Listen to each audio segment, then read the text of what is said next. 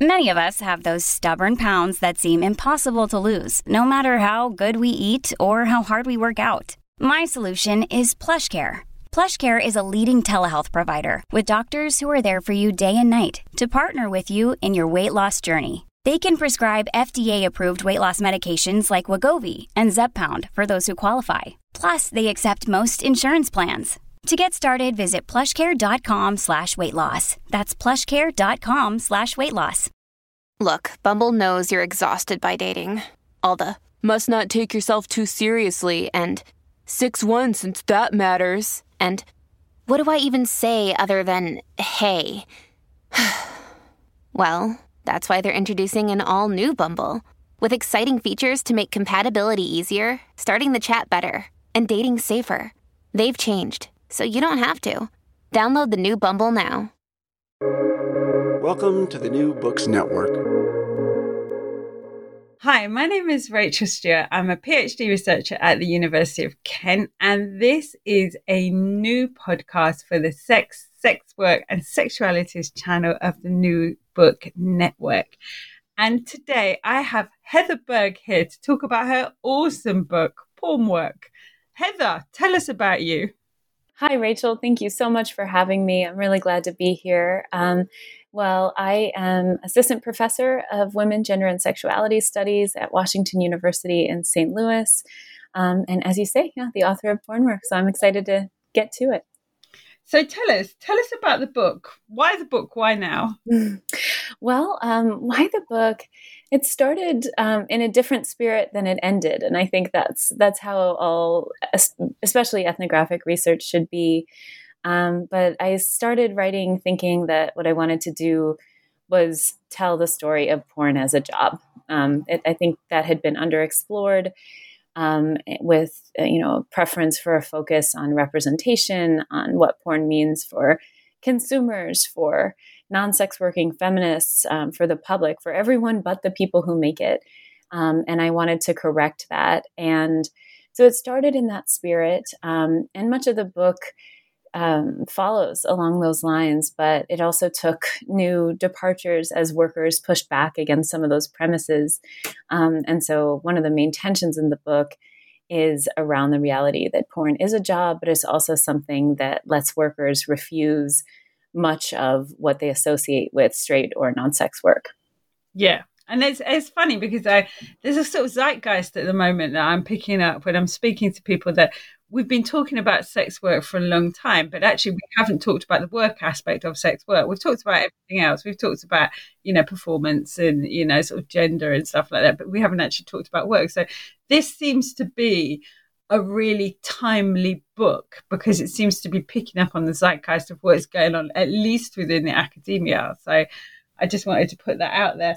I'm glad to hear it. It took a while to write it, so I'm glad it still feels current. Well, I have to say, you featured quite strongly in my PhD, and I spent the weekend kind of fitting little bits more into my last minute PhD. So when I was doing this, I came across this awesome phrase: "Porn workers are often craftier than those in straight jobs." What did you mean by that? Yeah, I mean, a couple of things. On the one hand, that I think porn workers, and at least the porn workers that I engaged for this project and that I've read and been in community with in the years since, have just an incredibly sharp analysis of how work under capitalism operates, and in ways that I think are much sharper than your average straight worker. So, I'll talk to friends who are dealing with just mundane workplace abuses outside of sex work. And it might take years to come to the position that your boss's job is to take as much from you as they possibly can for as little in return. And people have all sorts of guilt about that and all sorts of kind of baggage around what kind of worker they think they should be and what that should mean. And if they get treated badly, think it's their fault. I think that's really common. And I just don't find that in the same way in sex working communities. And that's a generalization. It's not always true. But in general, I really found that that porn workers have this sense that, like, of course the boss's job is to extract from you. And so of course your job is to fight back in all the ways that you can.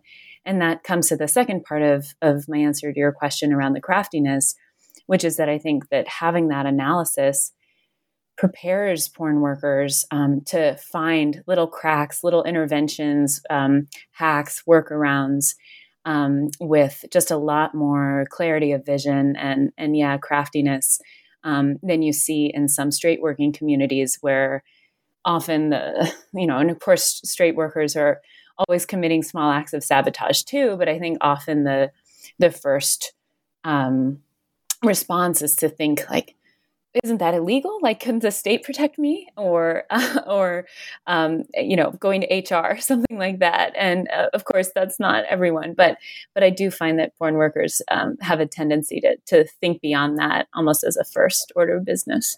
Yeah, I think sometimes with the sex industry, because there's no pretense, is that it's stripped down to the hustle. It's not, the hustle is not described, but disguised by the building you're in. It took me. Within the university context, it took me a while to realize that the hustle was there. I just didn't notice it because of the corridors. Exactly. Yes, absolutely. Yeah. And I think you've put that so beautifully that it's all stripped bare. It's all revealed.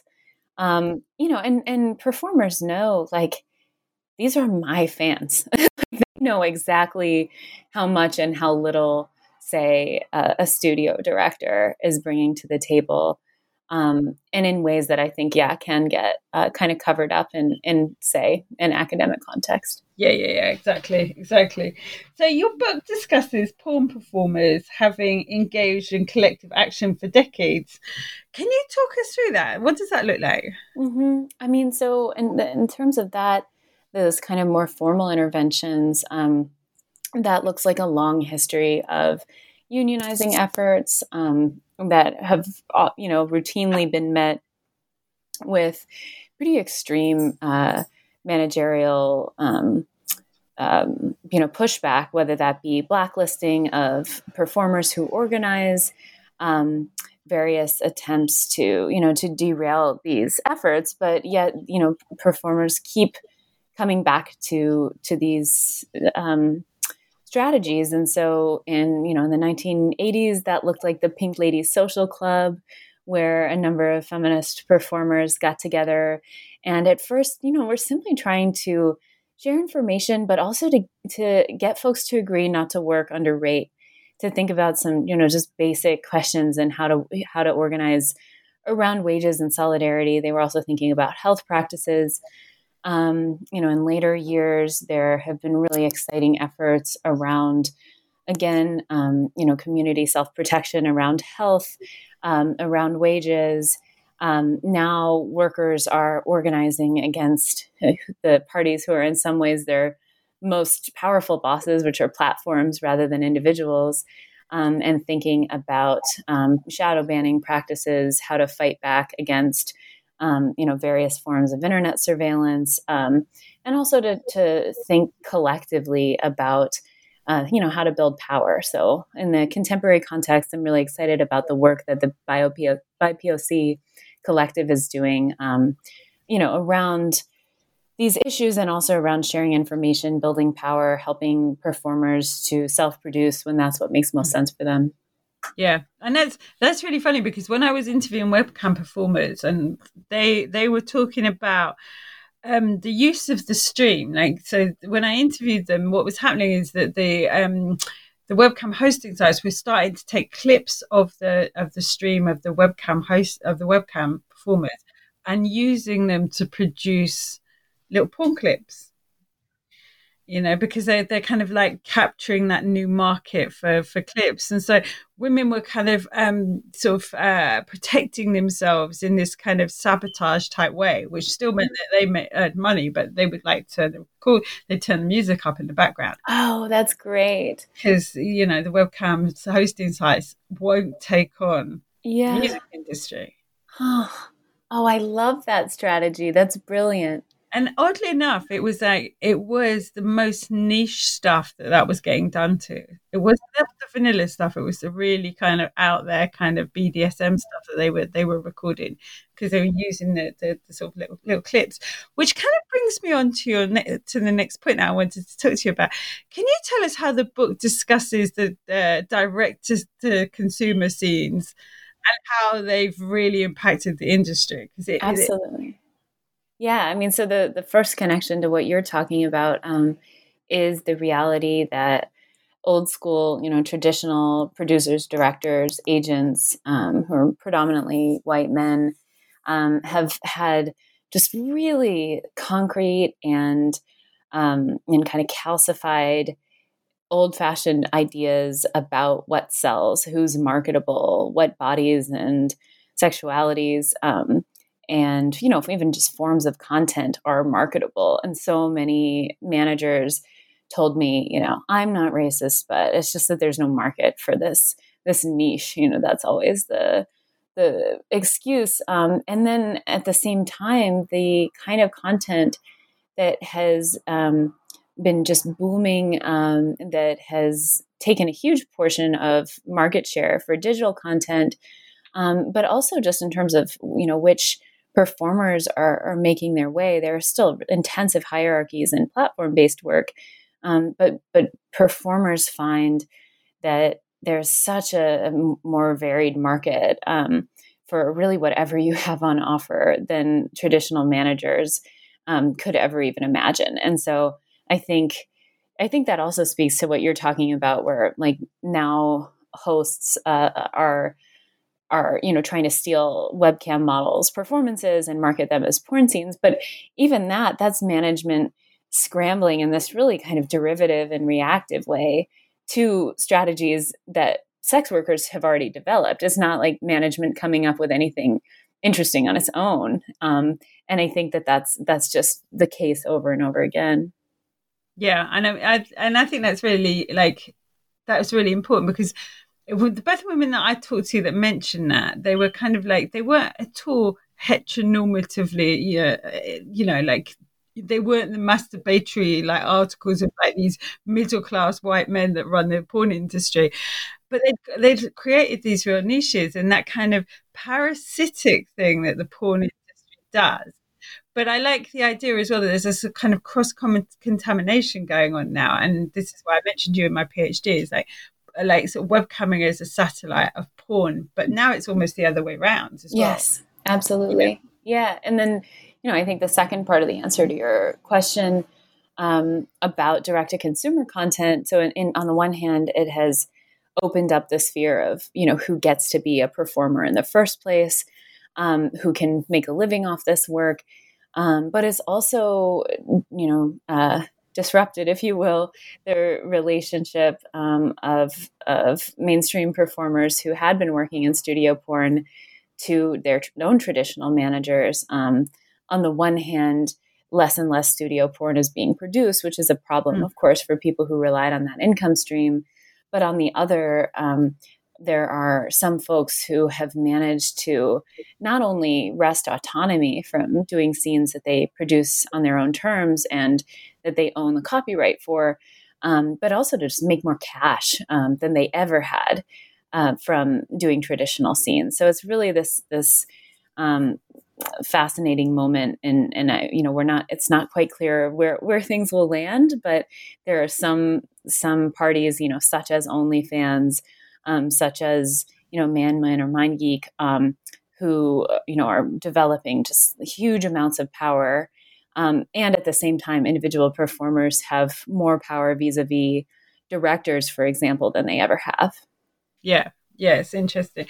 And this kind of taps into this next point that I really liked that you mentioned. Your book discusses porn workers engaging in struggle rather than resistance.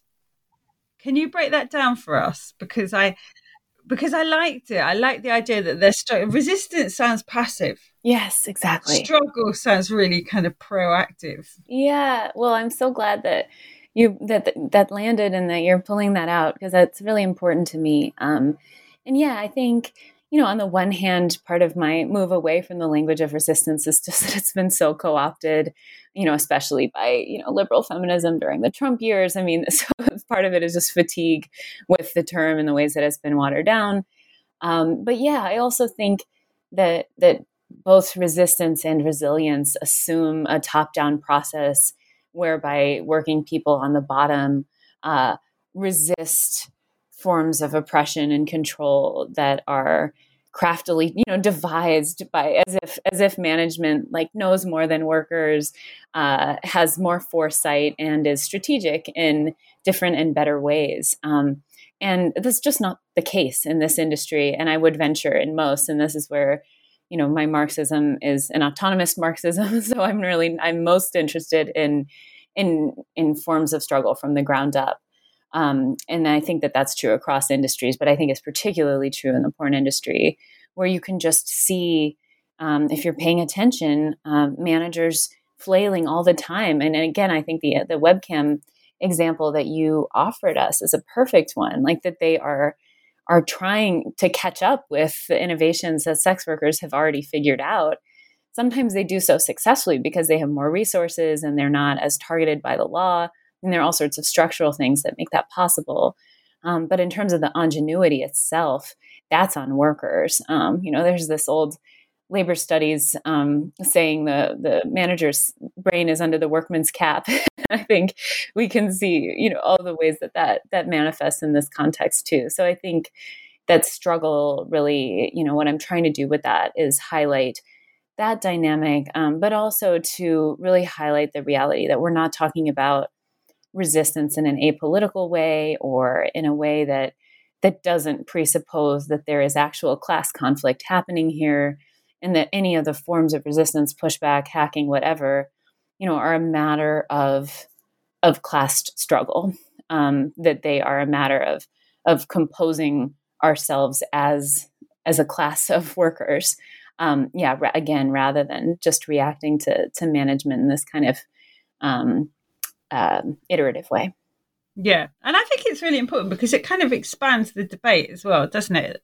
Sort of, into a wider debate around struggle around work. I mean, why wouldn't you do porn? Because it's quick and it doesn't take her that much time. It allows you other time to do other stuff. So that's a struggle in itself, isn't it? It's the fact that you've opted for a form of sex work so that you co-opt more of your time back. So the struggle starts before you even, start sex, start porn. And then once you get there, the struggle continues. Yes. Yeah. And I love that concept. I love that concept of, because also as well, when you start to talk about porn as a site of work struggle, automatically start to shift that narrative away from victim. You've been cast onto this porn set totally against your will, and now you've got to resist. Hell no. And I really like that because it kind of expands that thought. Your book talks about porn in terms of anti-work. Can you tell us how the book does that? Yeah, no, I mean, and this, I'm sure by your design, this flows so well from your last question. So so we were talking about, struggle in the workplace, but also porn work itself can be a way of doing struggle against the wage relationship. And that's not to say that it's cleanly outside of it, but it is a way to resist some of its harms, some of its tediums, some of its forms of exploitation. And I mean that not just in an abstract sense, but in a really basic one, which is just to say that many people do porn as a way to get out of doing other jobs. And I think it's really crucial to remember. Sometimes this, I think in scholarship from self-identified allies, there can be this tendency to tell sex worker stories in ways that assume that the hierarchy, the class hierarchies within sex work are calcified and obvious, and that there are some people who have privilege as such, and that's certainly true. But this idea then becomes that there are people at the bottom of the hierarchy who have no ability to intervene in their conditions, who are just working to survive in the most kind of basic way. I've been, I'm really inspired by Moses, formerly known as Femi Babylon's writing on this, on the problem with the language of survival sex. This idea that there are some people who are just, it's similar to the language of resistance, right? Like there's something reactive about it. When even folks who have very limited economic options are still refusing something, right? They're still struggling against something, whether that be low-paid fast food work or a shitty foster placement or an abusive family, or historically domestic work, right? Like there are all sorts of, and this is particularly true for racialized workers. So there's still a refusal at work. And I think we have to absolutely pay attention to that, to avoid this kind of sense that sex workers need protection because it's a last resort. I think that leads us to really empty politics. Yeah. And yeah, totally. But also as well, it's very static. It's very punctual. It's like the hierarchy implies that you don't move from that it doesn't get the horizontal nature of sex work. So when I was interviewing webcam performers, I and from my own experience, I would be doing several things at once and they were doing the same. So they'd be webcamming and they'd be making clips and they'd be doing telephone sex and they'd be doing a whole loads of other things. And if they met someone on cam who was particularly, they felt like, they could hook up with, they'd hook up with them. So it's not a strata going up. No. It's a cross. Absolutely. And also this idea that people who are doing survival work never have the capacity to intervene in their conditions. I mean, just seems so condescending to me. And part of their interventions, of course, are exactly what you're talking about. It's about hustling in different industries. It's about diversifying income sources in such a way that you can, tell one bad boss or particularly abusive platform to fuck off, like that. Like people do that all the time, even when they have immediate bills to pay. Yeah. And also as well, it's like, at what point does work not be survival anyway? I mean, are we all living in a condition where we don't have to work to pay the rent and rent magically pays itself? So are we not all survival? Are we not all involved in survival labor? What was it I read? Oh yeah. This is quite complicated, but I'll read it out. It's complicated because I barely read my own handwriting. Right. I really love the phrase that porn dialectics are messier than conventional stories of class struggle because class boundaries are less calcified here. I liked that because I think we were just touching on that. But do you want to expand on that? Mm-hmm. Yeah, absolutely. So, to the extent that the forms of struggle I'm talking about, that's a gesture, of course, to Marxist dialectics, to the idea that history is produced through class struggle, between workers and the people who exploit them, their managers. And that's true. Even as porn and sex work make a mess of class, I am still a Marxist. I still think class struggle matters.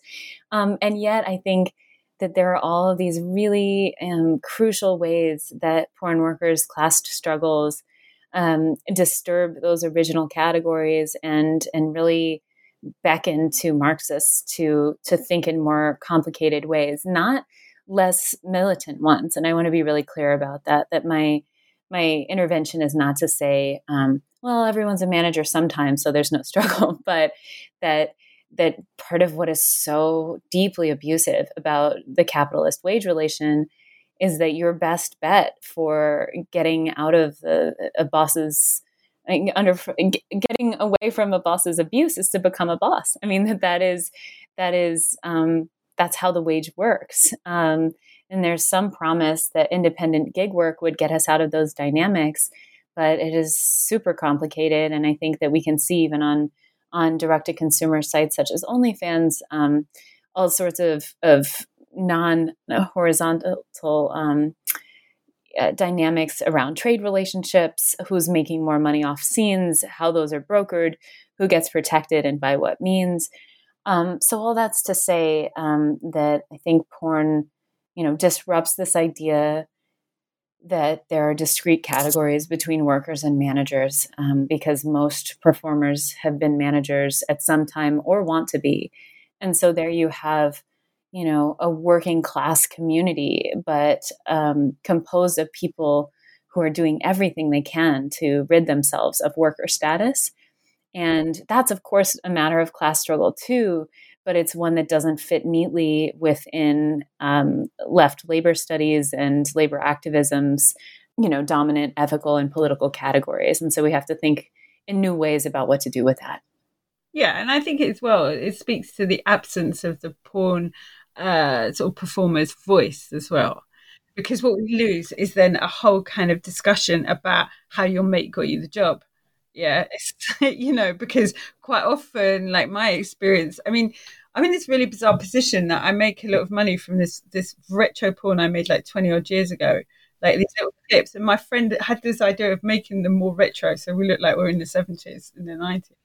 And I make more money from that than I ever did doing anything else. And I have not. That got recorded forever ago.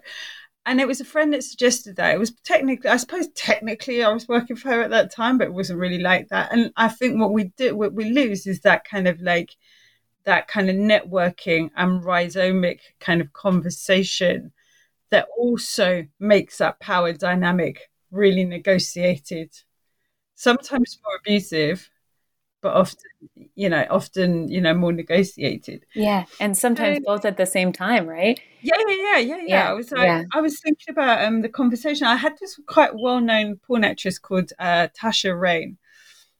She was really interesting about sort of calling out sort of bad work practices, but also about the control of her image, about control of like the wording that's used to describe her. It's just like, don't you dare call me a MILF. I'm still in my 20s. I'm saving that to my 40s.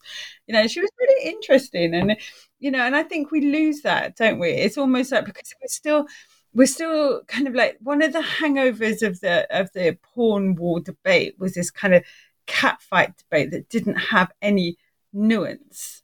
So, we're cast into the idea of like these exploitative relationships among people who don't know each other. And actually, that's not always the case. No, rarely. Yeah. And of course, another legacy of the porn wars was that, and there are certainly some exceptions on the nominally sex positive side of things, but that for the most part, the conversation wasn't about working people. It was about images. And so it was people arguing from the perspective of consumers. Yeah, exactly.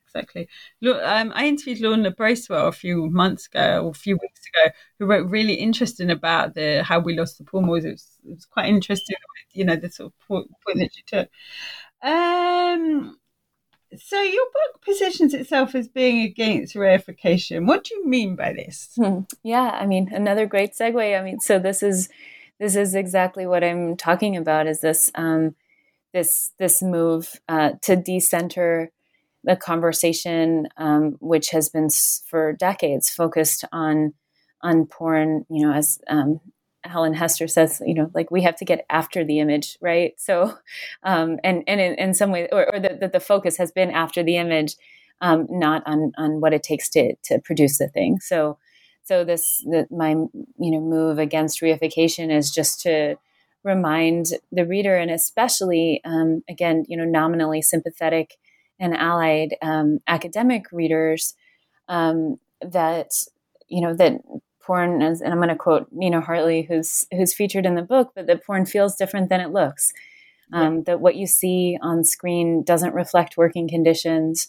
And that is true in both the capacity that porn that looks particularly abusive may not be, but also that porn that looks ethical, that is marketed as such, may not be. And I think so both things are really crucial. And so it's again an invitation to think from the perspective of working people rather than people who consume or hire out their labor.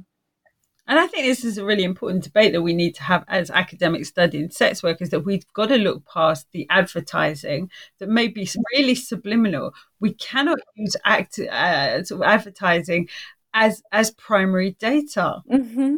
Right. The sex work research have just had a major blast because we were talking about somebody using adult work profiles as a data source. You can't do that. And it's the same way you can't take on face value what you see within a porn, sort of porn production without talking to the people involved. Yeah. I mean, I think another line of inquiry that I think to me seems much more vibrant in perhaps the circles that you're running in the UK context is a conversation about just class and academia, and the sort of built-in impossibility, of course, that some people buck, but of working class academic life. And I think that has a lot to do with then the frameworks that come to dominate it. Like if you come to any kind of inquiry where your primary engagement with service work has been as a consumer, then of course you'll read an ad and think that that's reality.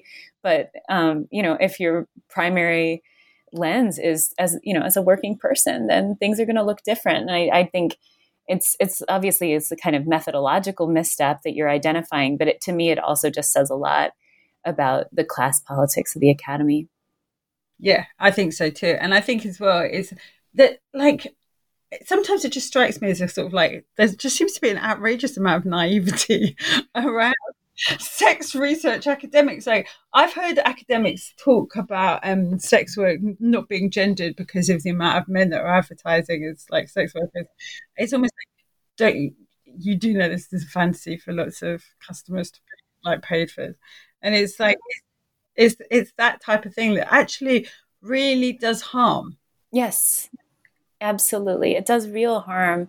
And I think also, academia is kind of fetish for new lines of inquiry, right? So then there would be this need to focus on like, yes, did you know how many straight men are? It's like, that's not happening. But also there's this sense that you're breaking open new territory, which I think, I'm fascinated by how many sex worker thinkers are speaking even again to self-identified allied academics and just saying, nope. They don't like it. We do it all the time.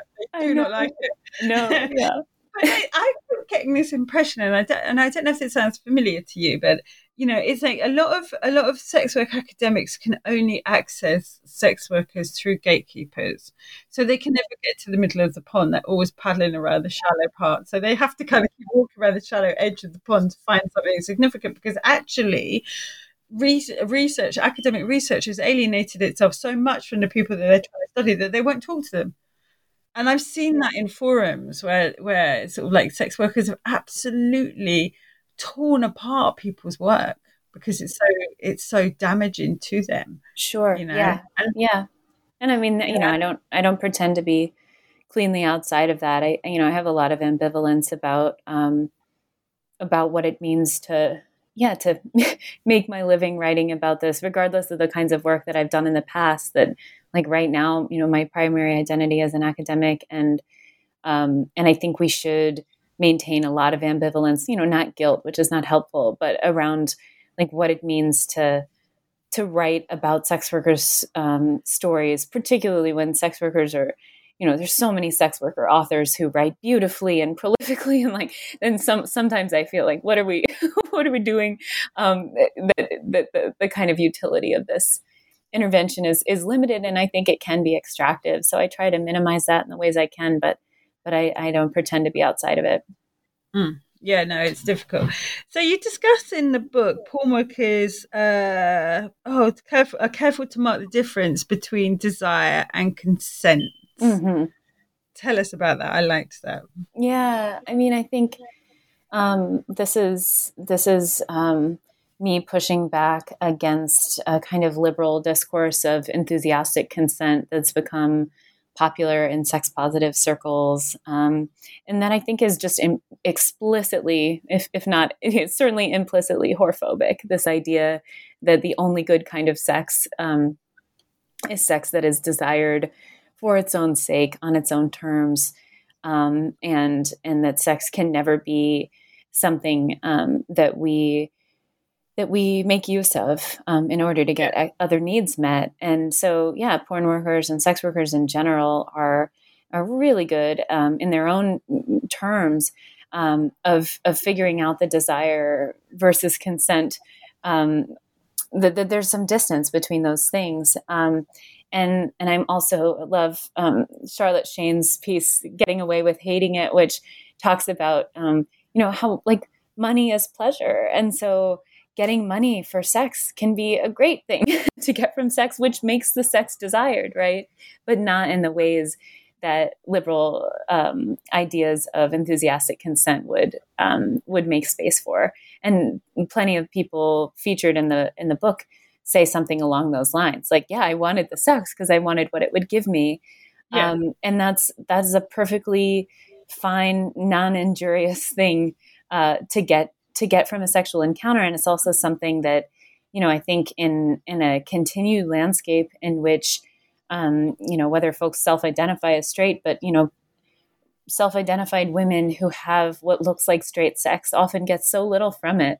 I think a paycheck is a great takeaway. Depends who you're fucking, babe. But I like that as well, because even in that there is such a class discussion to be having, isn't it? But, this whole potential of area of potential kind of commerce, is shut off if it's not, if everyone's not coming all the time. Yeah. I mean, and it's so classist to imagine, to think about a hierarchy of what counts as okay sex that's based in the idea that all of your needs would be independent from the kinds of relationships you have. I mean, for who is that imaginable? Exactly. That is such a rarefied position to be in. And again, it's one that's not even, particularly pleasurable by the numbers, even for those people who can claim access to it. So it's both classist and I think ignores so many of the problems of heterosexuality. But also, as well, it kind of speaks to what happens with porn and sex work, and I think it's a point that Smith and Juno make really well in Revolting Prostitutes when they say that sex work and porn represent so much more than they actually are for other people who don't involve in them. So they get taken over as a sort of like almost like a sort of poster child. And it's, So the book discusses authenticity. Can you tell us how it explores that? Mm-hmm. Yeah. So on the one hand, I'm interested in the ways that under late capitalism, for all sorts of workers, authenticity is a spoken or unspoken job requirement, that we're not allowed to do work because we have bills to pay. At least there has to be this performance of doing the job because you love it. And this has wormed its way even into the most implausible context. You can't get an interview to be a barista without bullshitting about how much you care about sourcing coffee beans, and the joys of customer service. And I think so that's just become ubiquitous. I think it's even more intense in the porn work context because of exactly this loadedness around enthusiastic consent. I think as a response to anti-porn feminist claims about the total lack of ethics of porn production and consumption, there's been this reaction on the part of some consumers where, the response to just a great deal of internalized shame around consuming sexual products and services has created a group of consumers who try to allay their ethical concerns by demanding more work of sex workers, whether that be social media performances that give fans a sense of who you really are, that on film performances that convey deep interest in the scene itself. And I'm fascinated by fan discussion boards, where fans try to ascertain who's having a real orgasm. I mean, there's so much wrapped up in that. And I do think that at least part of that is about fans trying to allay some of their concerns about simply paying sex workers to work.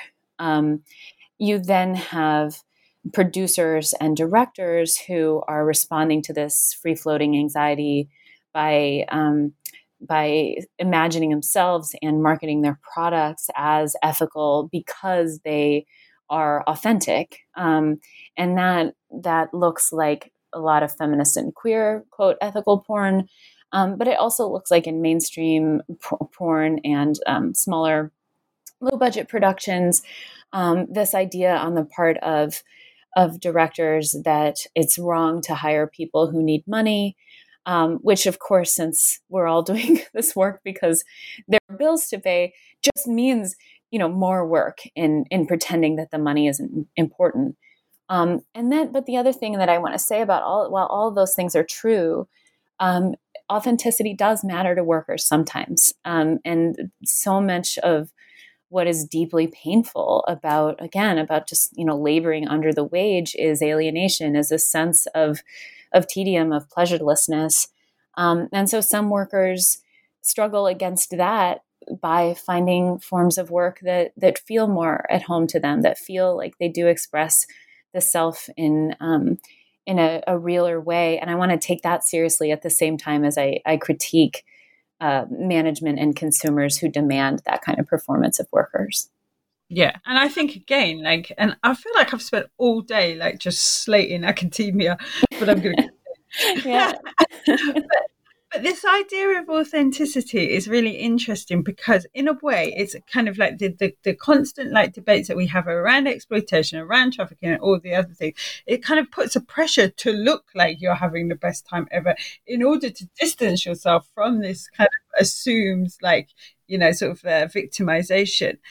But at the same time, there's also a misinterpretation of say what it really is authentic and what really is capitalism invading new markets. So we get this discussion about BBWs, big beautiful women, big black women, whatever, all the time, and it's cast as a kind of authenticity, when actually my perception, and having spoken to webcam performers, is that actually it's more like a case of capitalism invading areas of the market that under the old form of studios, they didn't get to exploit. Studios weren't employing big women or big women of color or women of color generally. Whereas in the new reinvented world, everyone can be profited from, but not necessarily equally. No, I mean, go ahead. I spoke to a couple of women that who class themselves as BBWs, and they were saying, nobody ever speaks about this, but we, to get people to pay for the same money for the stuff that they desire is difficult. So there's this kind of idea that authenticity is equally sort of compensated, is equally recompensed, And I think sometimes we miss that in academia. We see authenticity because we see the inclusion of more and more bodies into the workplace that would have been excluded before. Absolutely. Yeah. I mean, so I do want to there were, old school studios that specialized in BBW productions. So I don't think that that's entirely new. But yeah, absolutely. The market has exploded in new directions, but I still think that is a dialectical process, right? Where platforms have found new areas of the market to colonize, but also that's only because workers have muscled their way in, and again, developed markets where even those platforms had never imagined a market might exist. So I think that dynamic is really messy and complicated. Do you think it's a case of muscling in, though, or a kind of a sort of like an awareness, a response to a kind of knowledge that you've got something that people inherently desire? I remember interviewing this woman, and she was in Trinidad, and she was of South Asian origin. She was quite large, and she was like, I'm a niche on my own. And it's I really, really enjoy that. I really enjoy it. And it's she said, but I felt like that already, and it's kind of so I think the kind of authenticity is about people recognizing before they get on camera that they've got something that other people want to purchase. And then they kind of expand on it from there, because I think sort of sometimes I don't think and again, a thing that we don't always talk about is is the positive affirmation that people get from porn, from webcamming, and that appreciation, that sort of audience appreciation. Mm-hmm. That's and real. Yeah, absolutely. I mean, and I think something I'm concerned about in sex worker activism more broadly right now, and I think you can see it reflected in scholarship, and that I try to disrupt some of that in the book, is this solidifying of two new camps, and not in our own kind of mini sex war, which is this idea that there are some people who talk about labor, and there are some people who talk about pleasure. There's some people who talk about money, and others about these kind of psychic affirmations. And I want to think about the pleasure and the psychic affirmations, as material too. They are things that give workers something. And thus, even if you're someone who nominally is focused on questions of political economy and class, you should absolutely care about that. Also, of course, in sexual economies under capitalism, what feels affirming to us often feels, the affirmation feels like security. It feels like being wanted means that you'll be okay. And I don't think that any of those things can be parsed out. So that the sense of having power in your, erotic capital, if you will, that matters on a basic level in terms of these, ego questions, but also that it's about this, or if I think for a lot of people, can also kind of map onto the sense that, particularly for people socialized as women, that if you're desired, that you'll have a little bit more security in this world. Yeah. But also as well, I think there's almost a kind of argument for a de-alienation of the alienation of your labor. Because if you enjoy it, you've just got paid twice, basically, didn't you? And yeah. So, I have to ask you about this, because this is the first time I encountered your work. And I encountered your work when you wrote that article, "A Scene is Just a Marketing Tool." It's the name of the of a chapter as well. So can you tell us about that? Can you tell us about that? Yeah, absolutely. I mean, this is another area where I think, if we just look at the advertisements, at products as they exist out in the world, and don't talk to working people, you can make assumptions about what scenes mean for people. And one might assume that because in, that kind of pyramid that always, travels around online of the hierarchy, that porn is at the top, that porn scenes would be the kind of ultimate goal of sex workers, or the best kind of sex work, or the thing that you would aspire to do. Once you were doing it, you would do it predominantly or exclusively.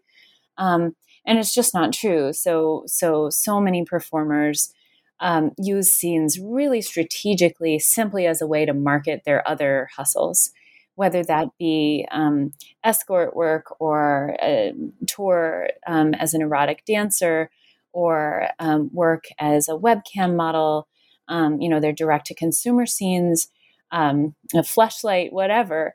And I think that matters for a couple reasons. Again, I mean, that piece that you originally read was included in porn studies, and it was partly an invitation to porn studies scholars to decenter the porn scene as the primary object of inquiry.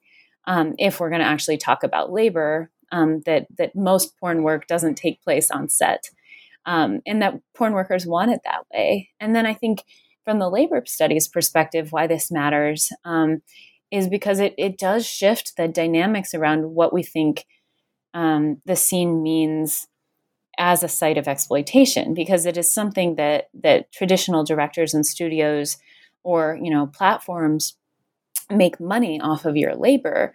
But if you're using that thing not primarily as an income generating space for yourself, but rather as a way to market other hustles, then it's not necessarily someone making money off your time in a top-down, again, kind of tidy way. It's much messier than that, and I'm really interested in that dynamic. And the last thing I'll say about that is just that directors and platforms know that that's the case, more so than academics often understand this, and directors, I quote some in the book, who are pissed off about this. Like, they know they're being used by the very performers that they thought that they would be successfully using. And I think that that's just like a beautiful turn. And do you know why it really, like, why I can remember reading this, and I actually had this sort of part-time job. I was answering the phones for a friend of mine who ran a dungeon, okay, and she'd made all this footage, and we were going through the footage of like some really quite extraordinary scenes because she wanted to make a folder, like a folder of clips that she could sell. And I was writing an essay at the time, and I was quoting you in this essay, and I had to show her the article because I was like, look, that's exactly what you're doing. That's scene that you're now just chopping up into clips. That's exactly what you're doing, And she made far more money out of the clips that she, the frames that she turned into clips for sale. I think it was. She put interesting. One. She did out of the scene. Right. And then that's great. Yeah, she's using this hustle, but then it's also so interesting to me that then anti-porn feminists who nominally want to reduce the power of, male porn managers, right?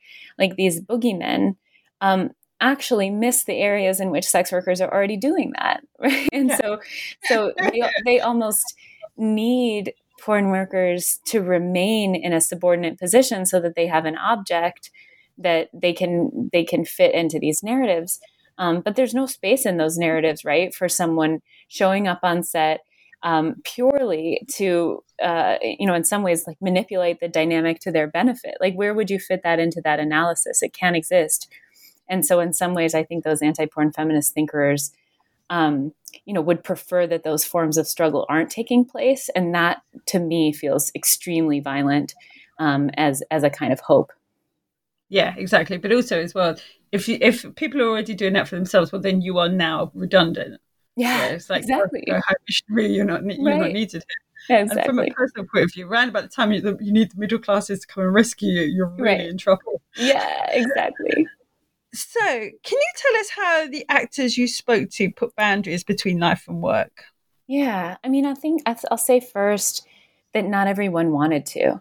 And I think that's something, again, that some scholarship, particularly around freelance, gig, and creative work, sometimes misses. There's this assumption that all workers find the blurred boundaries between life and work to be, a uniquely draining condition. I think it's really interesting that assumption comes from academics who are, we're both in like zooming in from bedrooms right now. So I think, I read these accounts and I think, well, you've also chosen a career that blurs those boundaries, and you've chosen it because that gives you something. So I just want to say, that boundary isn't necessarily desirable for people. But of course, as folks in academia know as well, that pursuing work that doesn't have those clear lines can be less alienating, but it can also mean that you never clock out. And porn workers navigate that in all sorts of ways. Some folks keeps really strict hours. Some folks mark the distinction not in terms of hours or spaces, but in terms of personas. And some folks, work all they possibly can during a period of a few weeks and then take time off. They also think about crafty ways to, particularly in digital economies, to automate the process so that it looks like they're working all the time, but that's not the case.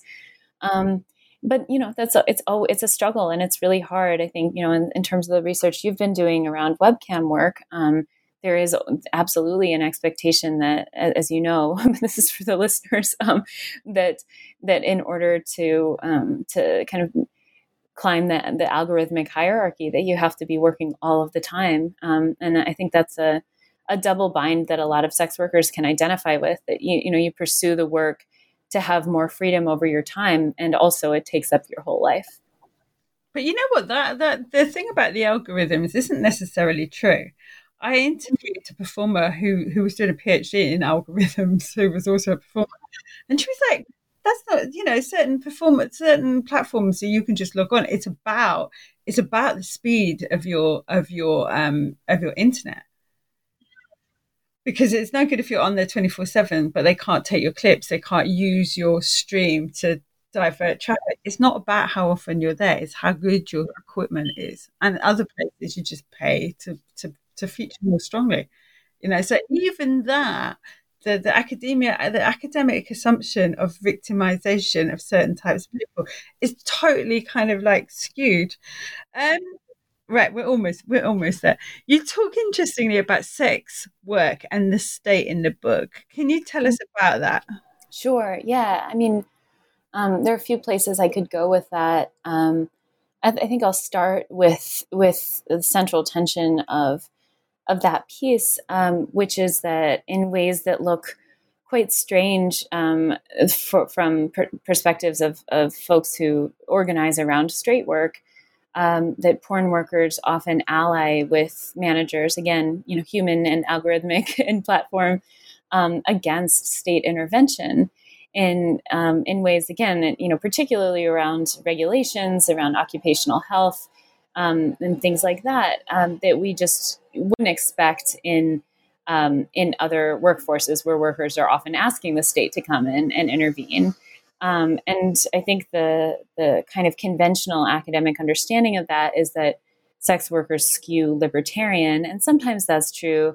But what I found is instead that there's this really deep and sustained critique of the state that's not coming from a libertarian perspective, but that's coming from hard-earned historical memory of state violence, and an understanding that on the one hand, state protection around sex work has, overwhelmingly treated sex workers as vectors of disease, and unruly bodies to be contained rather than workers who need protection.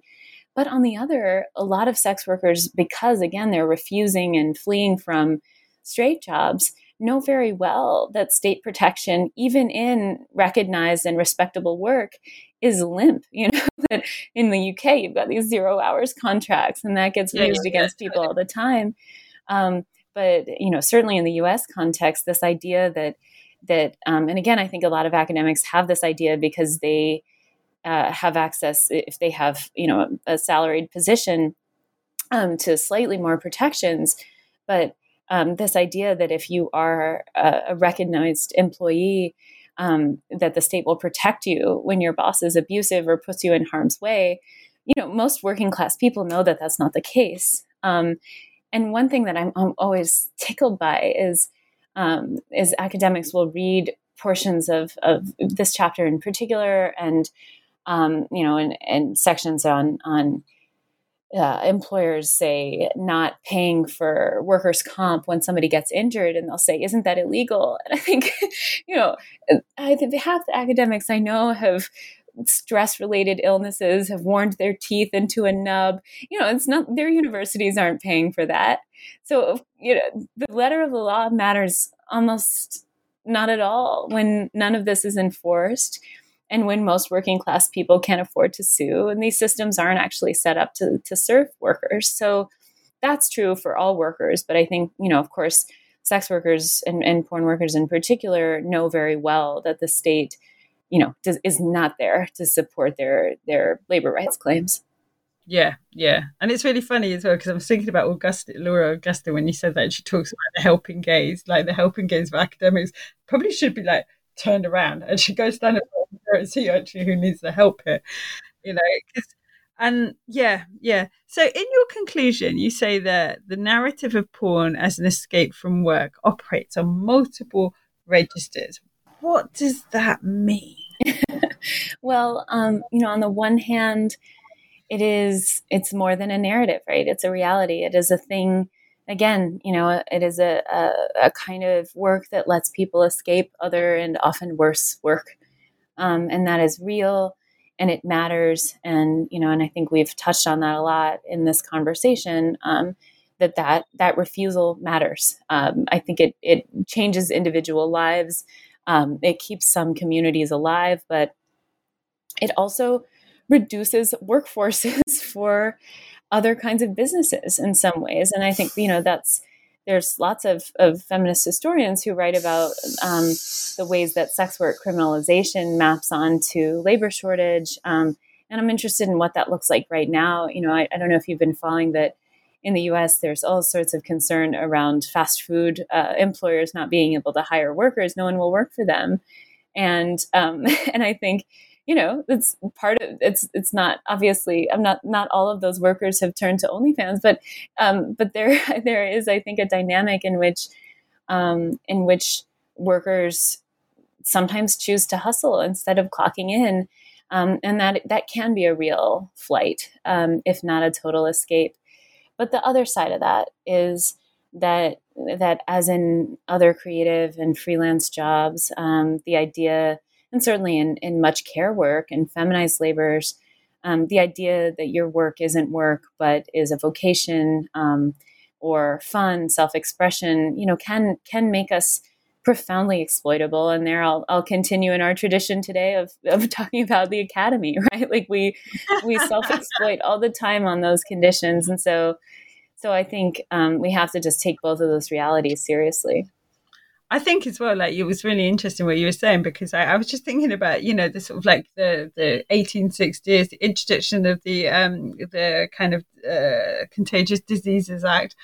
What's happening? We've got loads of factories springing up that need to be staffed.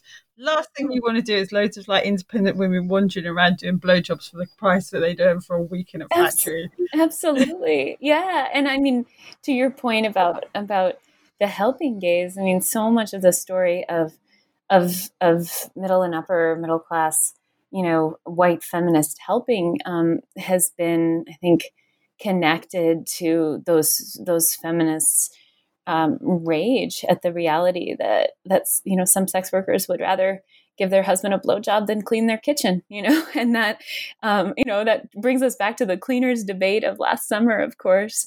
But I do think that's a not insignificant part of that story, and part of the sense that I don't think that those self-identified helpers are trying to shut down sex industries to staff their kitchens more easily. But I do think that there is this sense that some forms of service work are good work, and that the people who hire out those kinds of labors are in a pure ethical position, whereas people who hire sex workers aren't. I think there's a lot of class opportunism that's wrapped up in that. Yeah. So who did you write the book for, apart from me? Yeah. It's such a great question, Rachel, because that's something that came up in reviews, and as I was writing for sex workers, not thinking that I was saying anything that they didn't already know. But so much of why I write in the first place is just a love letter to sex worker ingenuity and creativity. And that's certainly the community. Not suggesting that it's a coherent or unified community, but those are the readers that I care most about, And when I hear from current and former sex workers that they feel seen in the text, I mean, God, like there's nothing better, right? That's who I wrote for. In that case, I would also like to get tenure. And I if there's some small way that this can shift conversations, away from these frames of workers' reactivity, away from reifying frames, away from liberal ones that assume that even if there's an idea that capitalism is exploitation, that it will always exist. If I can push us away from that at all, then I'm writing for scholarly audiences that are willing to move in that direction, and also, with and alongside the thinkers both within and outside the academy who are already having those conversations. And then, finally, I'm getting some emails from porn fans who, this is not an invitation. Please do not continue to send me lots of emails, but who say they're learning something about how they might engage working people, and that's certainly not what I had in mind. But I am am happy to. I've heard from a couple of people who've said that they've stopped pestering their favorite stars for proof of their authentic enjoyment. So that makes me feel good. But yeah, at the end of the day, I wrote this, if not for sex working readers, again, because these are conversations, of course, that we have in break rooms and backstage and organizing meetings all the time. So I don't think I'm offering any new takes, that folks don't already have access to. But if I can create a kind of archive for the really smart thinking that's already happening, then I'm happy. Don't get tenured. The precariat miss you. It's warm down here. So what did you learn from writing, and what have you got lined up next? What did I learn? I mean, God, I learned so much. I and this it's hard to parse out what I learned from the research process and just from, versus being in community with people over the years, including before I went to graduate school or started this project. But I really don't think it's an overstatement to say that all of the best things that I know about political economy, about the politics of refusal, about what we should do with the state, I mean, all of that comes from sex workers. I just think sex working people are so smart and creative and crafty. And yeah, everything I think about politics, everything I think about the kinds of worlds that we should build and also how to survive in this one until we do, comes from sex workers' struggles and their knowledge production. So I learned a lot in that, and I didn't start out, it started out even from the perspective of sex worker organizing, but still there are so many things that got destabilized for me along the way.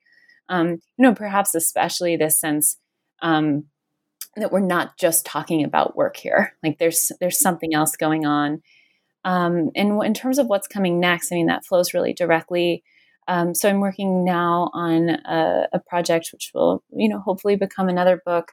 That's right now I'm calling it An Intellectual History of the Sex Worker Left, and did a bunch of interviews with anti-capitalist identified sex workers, and just thinking about their knowledge production in a much more direct way. So whereas the Porn Work book is a labor ethnography that's certainly trying to highlight porn workers and thinking about their own conditions, I've become kind of more and more uncomfortable with the ethnographic gaze, even from a feminist perspective, and just what it means to even the people were so generous with their time and inviting me into their spaces, but I don't know that I could again insinuate myself into people's workspaces. And I think, and just kind of, I'm less and less interested in, and I think I have a little more freedom here now that I've, got a job, I've done the PhD, I've passed some of those hoops. I'm less and less interested in asking people about their conditions and then thinking from an academic perspective about what that might mean, and more interested in what I've done in this most recent round of interviews and asking people directly, like, what do you think about the nature of unpaid sexuality? Like, talk to me about what sex work has taught you about the theory of the state. Talk to me about how you came to your politics, those kinds of questions. So that's where I'm going next. And yeah, now the semester is over, so I've got some time to sit with these interviews and just soak up all these really brilliant ideas. And that's really important, to get away from that sort of fetishization of the sex working part of sex workers' lives. Yeah, exactly. Yeah. So yeah, exactly. And no part of this, I didn't ask any questions about like the conditions of sex work, because I actually think in some ways that research feels pretty oversaturated. I realize I've, contributed to that in a very obvious way with this book, but I think I don't know that civilians need more information about sex work at this point. No. Yeah. They're fetishized enough. Yeah. Exactly. Go and pay for your porn. Yeah, exactly. So anyway, this was another production for the new book network, Sex, Sexualities and Sex Work channel. I was speaking to Heather Berg about an awesome book, Porn Work. Stop what you're doing now, people, and just go and buy the book. Just put it down, whatever it is you're doing, go buy this book. My name is Rachel Stewart, and I'm a PhD researcher at the University of Kent.